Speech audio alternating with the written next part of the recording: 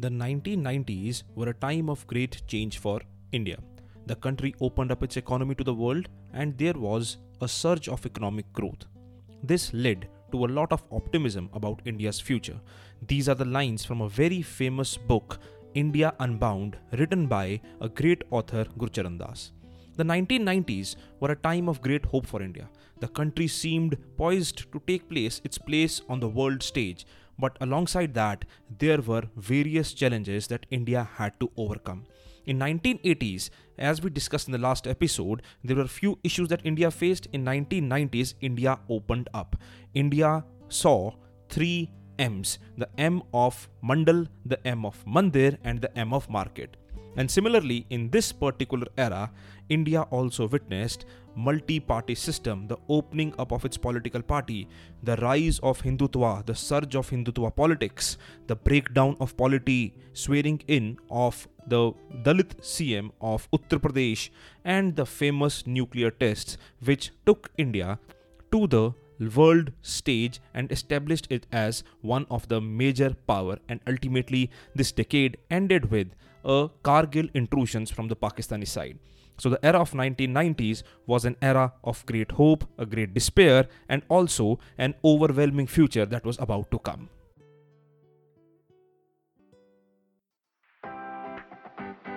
Welcome to the Pandits Podcast, a weekly presentation in which we discuss the issues that impact our life pertaining to society, politics, culture, sports, entertainment, foreign policy, etc. I am your host, Anuj Sharma. Breakdown of Congress which occurred around 1967 और 1969 में फिर जो split हो गया, उसके बाद Indian politics में एक बहुत बड़ा शिफ्ट देखने को मिलता है. That the so-called lower castes, the OBCs, the Dalits, the STs, they start to formulate their own political parties. Yogendra Yadav एक थ्योरी देते हैं जिसमें वो बात करते हैं डेमोक्रेटिक अपसर्ज की, कि कांग्रेस पार्टी की जो वोट बैंक था या वोट्स थी, उनका ब्रेकडाउन होना क्यों शुरू हुआ जब ओबीसीज ने और एससीज एसटीज ने अपनी अपनी पॉलिटिकल पार्टीज बनानी शुरू करी. तभी 1977 में जब जनता पार्टी की सरकार आती है तो they establish a Mandal commission, that is backward class commission, which was headed by B.P. Mandal. Now this commission concluded that the caste was still the main indicator of backwardness in India. It identified on the basis of the state surveys as many as 3743 specific castes which were still backward. अब उसकी estimated collective population जो उस time पे थी that was around 50%.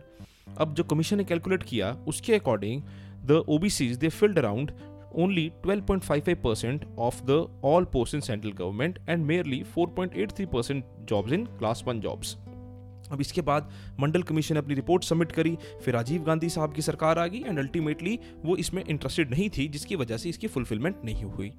अब VP Singh ने जब election contest करने थे, उन्होंने ये प्रॉमिस किया कि if his government comes to power so he will implement the Mandal commission report. And 1989 Rajiv Gandhi lost the elections and VP Singh came to power. And as soon as VP Singh came to power, 27% reservation was given to the OBCs. अब इसके ऊपर भारत में बहुत ज़्यादा protest भी हुए, anti reservation protest जो हुए वो पूरे इंडिया में देखने को मिले. लोगों ने ये तक कहा कि ये जो है ये भारत की राजनीति को कम्प्लीटली चेंज कर देगा. And specially the maximum of the protest were witnessed in the northern side of India. अब जो भारत का नॉर्दर्न साइड है जहाँ पे मेजर पॉलिटिक्स होती है, कास्ट बेस्ड पॉलिटिक्स होती है, जैसे कि बिहार है, उत्तर प्रदेश है, ये दो राज्य जो थे उस समय के ऊपर यहाँ पे दो उभरते हुए नेता भी थे. एक का नाम था मुलायम सिंह यादव और दूसरे थे Lalu Prasad Yadav. Now both of them had a kind of a similar background. They came from a poor family, peasant family. Then they entered into politics during the time of emergency. Lalu Prasad Yadav went to the jail. They were the Lohiaites, the Ram Manohar Lohia kind of socialism जिसको ये follow करते थे. तो ये सारे के सारे उस ब्रांड ऑफ पॉलिटिक्स के लीडर्स थे. अब लालू प्रसाद यादव 1990s में, अर्ली 1990s में ये बिहार के मुख्यमंत्री भी बन चुके थे. इन्होंने भी सपोर्ट किया मंडल कमीशन की राजनीति को और मंडल कमीशन की रिपोर्ट को, जिससे जो ओबीसीज हैं या जो बैकवर्ड कम्युनिटीज थी उनको रिजर्वेशन मिली. अब इस मंडल कमीशन की रिकमेंडेशन के ऊपर, जैसे कि हमने पहले भी बताया, there were lot of protests and many of the exams were postponed. Even the people burnt themselves against the protest and against the reservation. अब इससे पूरी की पूरी जो इंडिया की पॉलिटिक्स है वो चेंज भी होती है. बैकवर्ड्स को बेनिफिट भी होता है।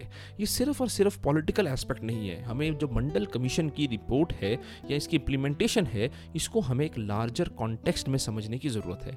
हमें इसे इकोनॉमिक, सोशल, पॉलिटिकल, कल्चरल हर एक मैनिफेस्टेशन में या हर एक कॉन्सेप्ट में समझने की आवश्यकता है।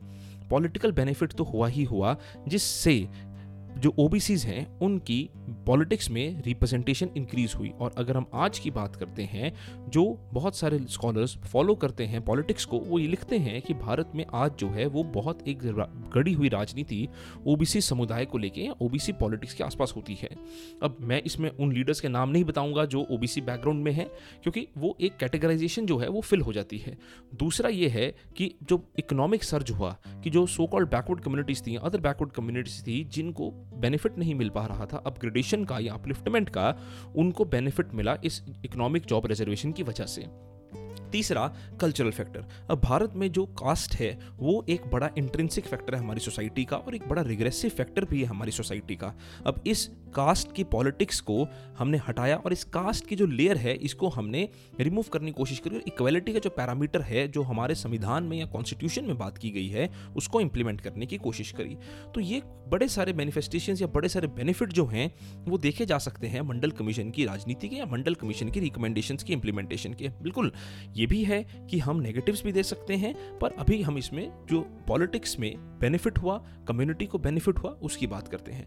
अब मंडल कमीशन की जो रिकमेंडेशंस की इंप्लीमेंटेशन कर दी गई, 27% रिजर्वेशन भी दी गई, तो इसके ऊपर सुप्रीम कोर्ट ऑफ इंडिया में केस भी हुआ, जो अपने आप में एक बड़ा ऐतिहासिक सुप्रीम कोर्ट की जजमेंट है, जिसको कहा जाता है Indira Sawhney judgement. Now in this Indira Sawhney judgement, the Supreme Court of India upheld the 27% reservation given to the OBCs by the VP Singh government. ये 1992 की सुप्रीम कोर्ट की जजमेंट थी। अब इस जजमेंट में सुप्रीम कोर्ट ने ये तक कहा कि क्या करने की आवश्यकता है, that you can give reservation to the people but the total reservation should not exceed under any circumstance 50% of the criteria और द 50% ऑफ द थ्रेशोल्ड। क्योंकि जो 50% क्राइटेरिया है वो जो है एक तरह से रिवर्स डिस्क्रिमिनेशन की ओर लेके जा सकता है। अब ये एक तरफ चल रहा था, दूसरी तरफ भारत जो था वो सफ़र कर रहा था इकोनॉमिक क्राइसिस से। हमारे देश के फिस्कल डेफिसिट जो था वो बहुत ज़्यादा इंक्रीज हो चुका था, और हमारे पास पैसे नहीं थे या लोन डिफ़ॉल्ट होने के भी चांसेस हो सकते थे। अब इस दौरान हमें क्या करने की ज़रूरत है? अब 1991 में जो गवर्नमेंट बन चुकी थी, उस गवर्नमेंट को लीड कर रहे थे पीवी नरसिम्हा राव। अब पीवी नरसिम्हा राव आंध्र स्टेट से आते थे और वो कांग्रेस के एक बड़े ही सबड्यूड लीडर माने जाते थे उस टाइम के ऊपर, but he was also the Congress president. Now after the assassination of Rajiv Gandhi, तो Congress party posted him as the poster boy of the Congress and he was made as the Prime Minister of India. Now, he had a very difficult situation in front of him, that how to manage all these things, how to manage the problems that India was facing at that point of time. अब PV Narasimha Rao साहब ने doctor Manmohan Singh को अपना finance minister चुना, principal secretary चुना अमरनाथ वर्मा को, और एक चीफ इकोनॉमिक एडवाइजर बनाया बड़े ही फेमस राकेश मोहन जी को। अब इन्होंने उस टाइम के ऊपर 5 पॉइंट प्रोग्राम दिया भारत की इंडस्ट्रीज को रीबिल्ड करने के लिए, so that we can come out of all the fiscal issues that were we facing at that point of time. उस समय के ऊपर भारत सरकार ने ये डिसाइड किया that they will go for the following of liberalisation, privatisation and globalisation. अब ये जो एलपीजी है इसने बहुत ज़्यादा बेनिफिट दिया भारत सरकार को, और आज जो हम इकोनॉमिक अपग्रेडेशन फील करते हैं या इकोनॉमिक अपॉर्चुनिटीज जो हम फील करते हैं, it all started with this 1991 budget and it is considered to be the most important milestone in the liberalisation of Indian economy. अब ये जो एलपीजी का एरा है, ये एलपीजी से हमें बेनिफिट हुए, इसके ऊपर तो अपने आप एक अलग एपिसोड भी बन सकता है, पर जो आज हम बेनिफिट्स देखते हैं रिफॉर्म ऑफ 1990s और 2000s का, उसमें बहुत बड़ा एम है या बहुत बड़ा रोल है। क्योंकि जो हमारे देश में auto components, telecommunications, software, pharmaceuticals, biotechnology, research and development, इसमें प्राइवेट कंपनीज आई, जिसमें हमारे देश के लिविंग स्टैंडर्ड्स को इंक्रीज किया, अपग्रेडेशन की हमारी इकोनॉमी को, जो आज भारत का स्टेटस है उसमें इसका एक बहुत बड़ा योगदान है।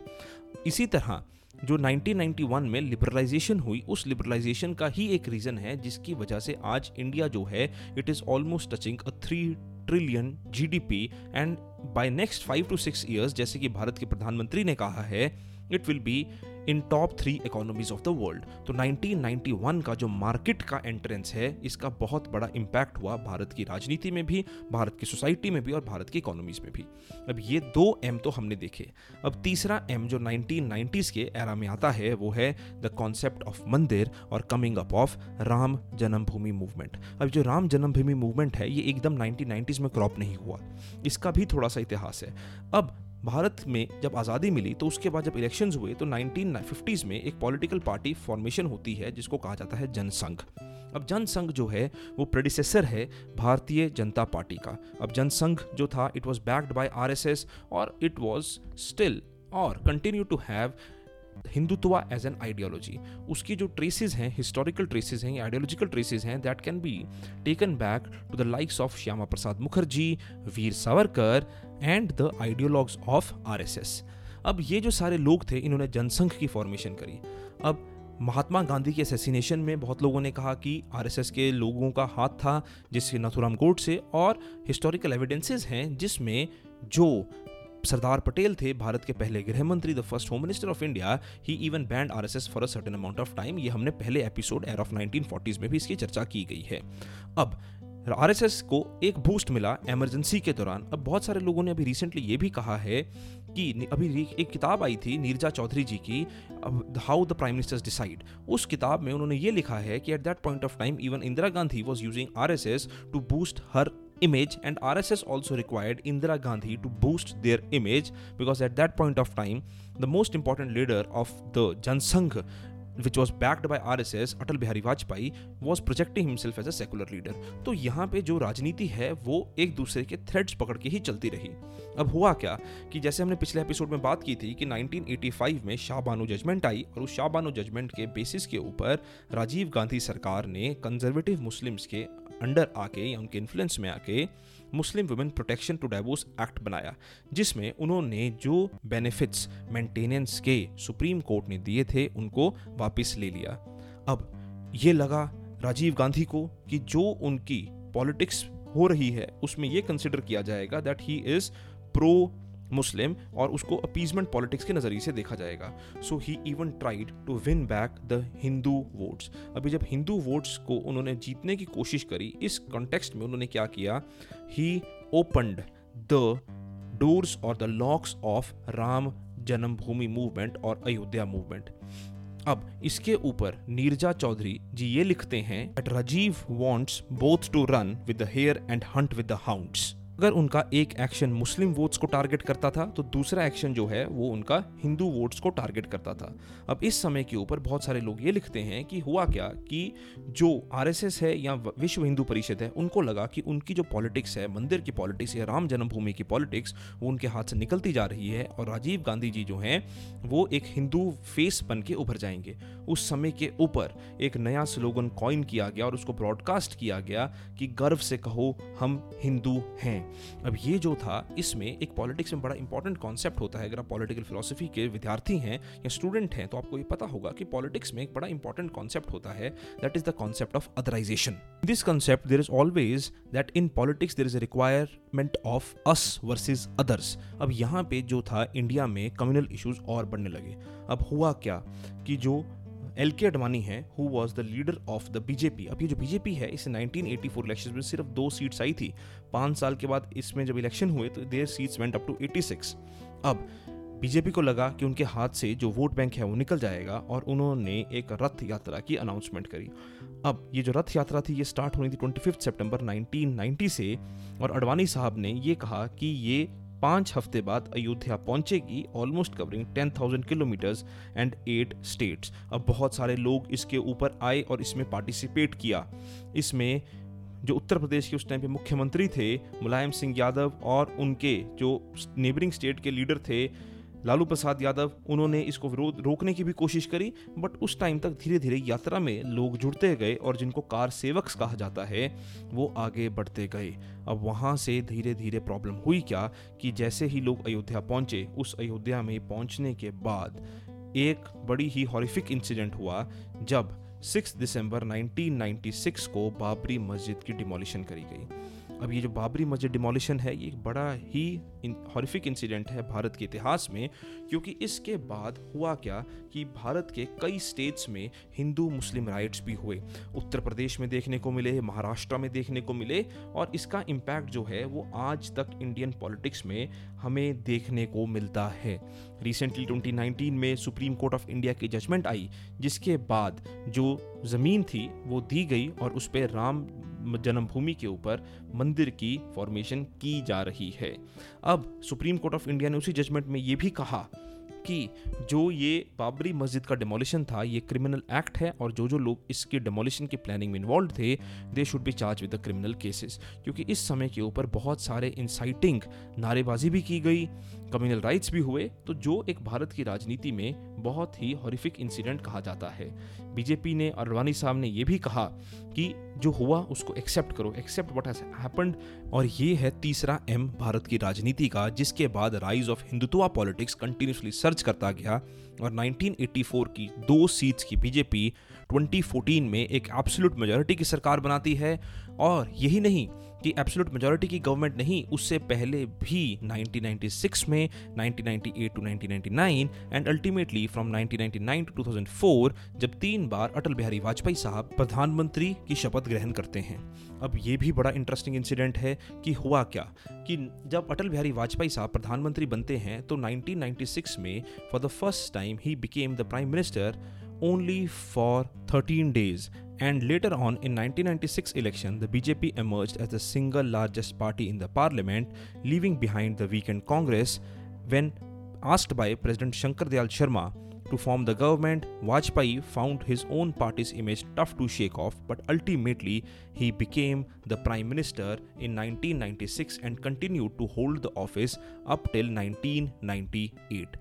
Now, when in 1998 his government fell, अब इसके पीछे वजह क्या है कि जो AIADMK है, जो जयललिता की पार्टी थी, उन्होंने लास्ट मोमेंट के ऊपर एनडीए की सरकार से बैकआउट किया और अटल बिहारी वाजपेयी साहब की सरकार मात्र 1 वोट से, सिर्फ 1 वोट से नो कॉन्फिडेंस मोशन प्रूव नहीं कर पाई एंड दे फेल। और हम सब ने वो स्पीच तो सुनी होगी जो वाजपेयी साहब की बड़ी फेमस स्पीच है कि सरकारें आएंगी, सरकारें जाएंगी, पर देश चलता रहना चाहिए। पर जब ये सरकार चल रही थी उसी दौरान 1998 में एक बड़ा इंपॉर्टेंट इंसिडेंट होता है, एक बहुत हिस्टोरिक मोमेंट होता है जिसने इंडिया को एट अ ग्लोबल लेवल एक मेजर प्लेयर पुश करा।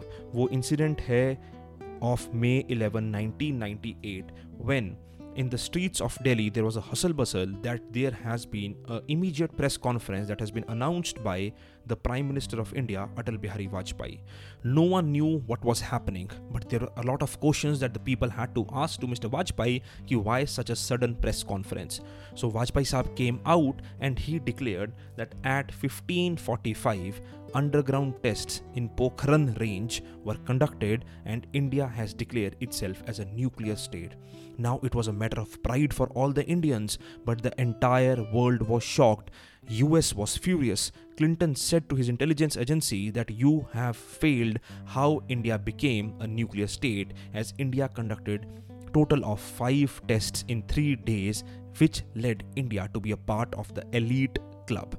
अब ये कहानी जो है न्यूक्लियर की, ये एकदम नहीं शुरू होती. This goes back to 1939 when Homi J. Bhabha, a great nuclear physicist, came back to India after the starting of World War II. Now, when he came back to India, he started to form great equations, and he had a wonderful equation with Pandit Nehru, India's first Prime Minister. Homi J. Bhabha called him Bhai, matlab brother. So they were very close. Bhabha continuously tried to convince Pandit Nehru to grant some money and start the atomic project, as Bhabha was very interested in development of atomic energy and he was also interested to do some research on bomb as well. But Pandit Nehru was continuously focusing on his peaceful image, and he also was talking about that there is no charm in the nuclear warfare or the arms race. But ultimately Nehru was convinced by Bhabha in 1954 and Department of Atomic Energy was formed, but the entire focus was told to be on the peaceful use. In 1954, Cirrus nuclear reactor that was gifted and funded by US and Canada for Atoms for Peace project was started in India. अब यहाँ से start होती है India की atomic journey. अब 1962 में war होती है, जिस टाइम पे इंडिया को रियलाइज होता है कि डिफेंस मॉडर्नाइजेशन और एटॉमिक बॉम्ब कितना ज़रूरी है, क्योंकि 1964 में चाइना अपने आप को एक न्यूक्लियर पावर डिक्लेयर कर देता है। अब ये दुनिया में चल रहा था और 1968 में एक ट्रीटी साइन होती है जिसको कहते हैं NPT। अब जो नॉन प्रोलिफरेशन ट्रीटी है वो साइन की जाती है, जिसमें ये कहा जाता है that any country which had bombs before 1967 that will continue but no other country can form the bombs. India considered to be discriminatory, क्योंकि उस टाइम के ऊपर सिर्फ 5 कंट्रीज ऐसी थी, US, Russia, China, France and UK which possessed nuclear bombs, and India is still not the part of NPT, that is non-proliferation treaty। अब मई 18, 1974 पे ये कहानी शिफ्ट होती है जब पोखरन में एक और न्यूक्लियर टेस्ट होता है by the name of smiling Buddha. The test was a big success. It was termed as a peaceful nuclear explosion. Many of the people in the government was not aware. ये भी कहा जाता है कि defence minister was not also aware, but the main activities were carried out from the Prime Minister's office when Indira Gandhi was the Prime Minister। अब इसके ऊपर India के अगेंस्ट सैंक्शंस लगाए गए। West became very furious and the project had to be stalled as there was no other test after that. अब India concern हुआ जब 1980s में ये कहा गया कि Pakistan has also started the tests. अब इंडिया ने कहा कि इसका रिवाइवल की तो ज़रूरत है। सो 1995 PV Narasimha Rao gave a green signal, but again USA intervened and stopped it। But Atal Bihari Vajpayee and his BJP government was very sure about this, as they had made it a poll promise। Now the ball was on the court of the Indians, how they have to solve it। तो इसके लिए बहुत interesting project बनाया गया कि जो US की satellites हैं वो कंटिन्यूसली हमारी तरफ देख रही हैं, दे वर कंटिन्यूसली मॉनिटरिंग अस, और साथ ही साथ जो एयरवेव्स हैं उनको भी चेक करना था, क्योंकि वो सुन भी रही थी कि हम बात क्या कर रहे हैं। So many code names were formed, white house etcetera etcetera, various code names were formed. अब इसके ऊपर रात को काम किया जाता था in the night sky, so that the satellites could not see us. अब रात को काम होता था और साथ ही साथ सुबह सब कुछ वैसे ही सेट कर दिया जाता था कि किसी को कुछ पता न लगे हुआ क्या। अब इसके ऊपर बहुत सारे लोग गए, that came as civilians, the scientist, the army personals. APJ Abdul Kalam जो भारत के राष्ट्रपति भी बने उसके बाद जाके, he worked in Pokhran in 1998 as Major General Prithviraj, but ultimately the tests were done, and in the press conference that was conducted by Atal Bihari Vajpayee ji on May 11, 1998, it was decided and declared that India is finally a nuclear state। अब ये एक बहुत बड़ा भारत के इतिहास में achievement है। अब एक तरफ तो भारत अचीवमेंट इसको ले रहा था, पर Pakistan got distressed, as Pakistan did not want that they should be surrounded by a nuclear power of India. तो पाकिस्तान ने अपनी जो पुरानी पॉलिसी है, ब्लीड इंडिया थ्रू 1000 कट्स, उसमें एक और चीज़ लाने की कोशिश करी। इन May 1999 itself, some Kashmiri shepherds discovered the presence of militants and non-uniformed Pakistani soldiers in the Kashmir Valley, where they had taken the control of border hilltops and unmanned border posts। These incursions were centered around the town of Kargil, but also included the Batalik and Akhnur sectors and the artillery exchanges at the Siachen Glacier। Now the Indian Army responded with Operation Vijay, which launched on 26 May 1999। इसमें ये देखा गया कि जो भारत की फौज है, they started to fight at a very high terrain in high altitudes। Over 500 Indian soldiers lost their lives in 3-month-long Kargil war, and it was estimated that around 600 to 4,000 Pakistani militants and soldiers died as well। India pushed back Pakistan militants, and almost 70% of the territory was recaptured by India। Vajpayee sent a secret letter to US President Bill Clinton that if Pakistan infiltrators did not withdraw from the Indian territory, we will get them out one way or the other।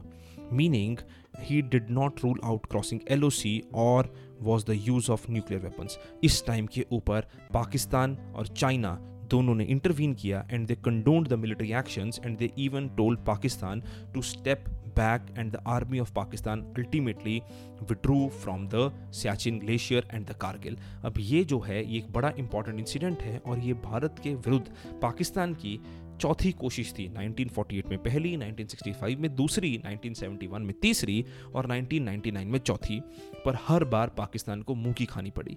तो ये इसके बाद भी पाकिस्तान अभी तक सीखा नहीं है और अभी भी टेररिज्म जो है वो चरम सीमा पे है, जिसका अभी भी इंडिया मुंह तोड़ जवाब देता जा रहा है. These were the major events of 1990 decade. I hope you enjoyed it and you understood that how this decade of 1990 changed the Indian politics. In the next episode, we will be discussing about the dawn of 21st century, the starting of the 21st century, and how India transformed in this decade. I hope you are liking the episodes, and please share and continue listening to this series. So if you really liked the episode, you can share it with your friends, subscribe to my podcast, and I shall see you next week as well with another interesting topic. You can follow me on Instagram and Twitter by the handle of the Pandits Podcast. Thank you. Keep listening.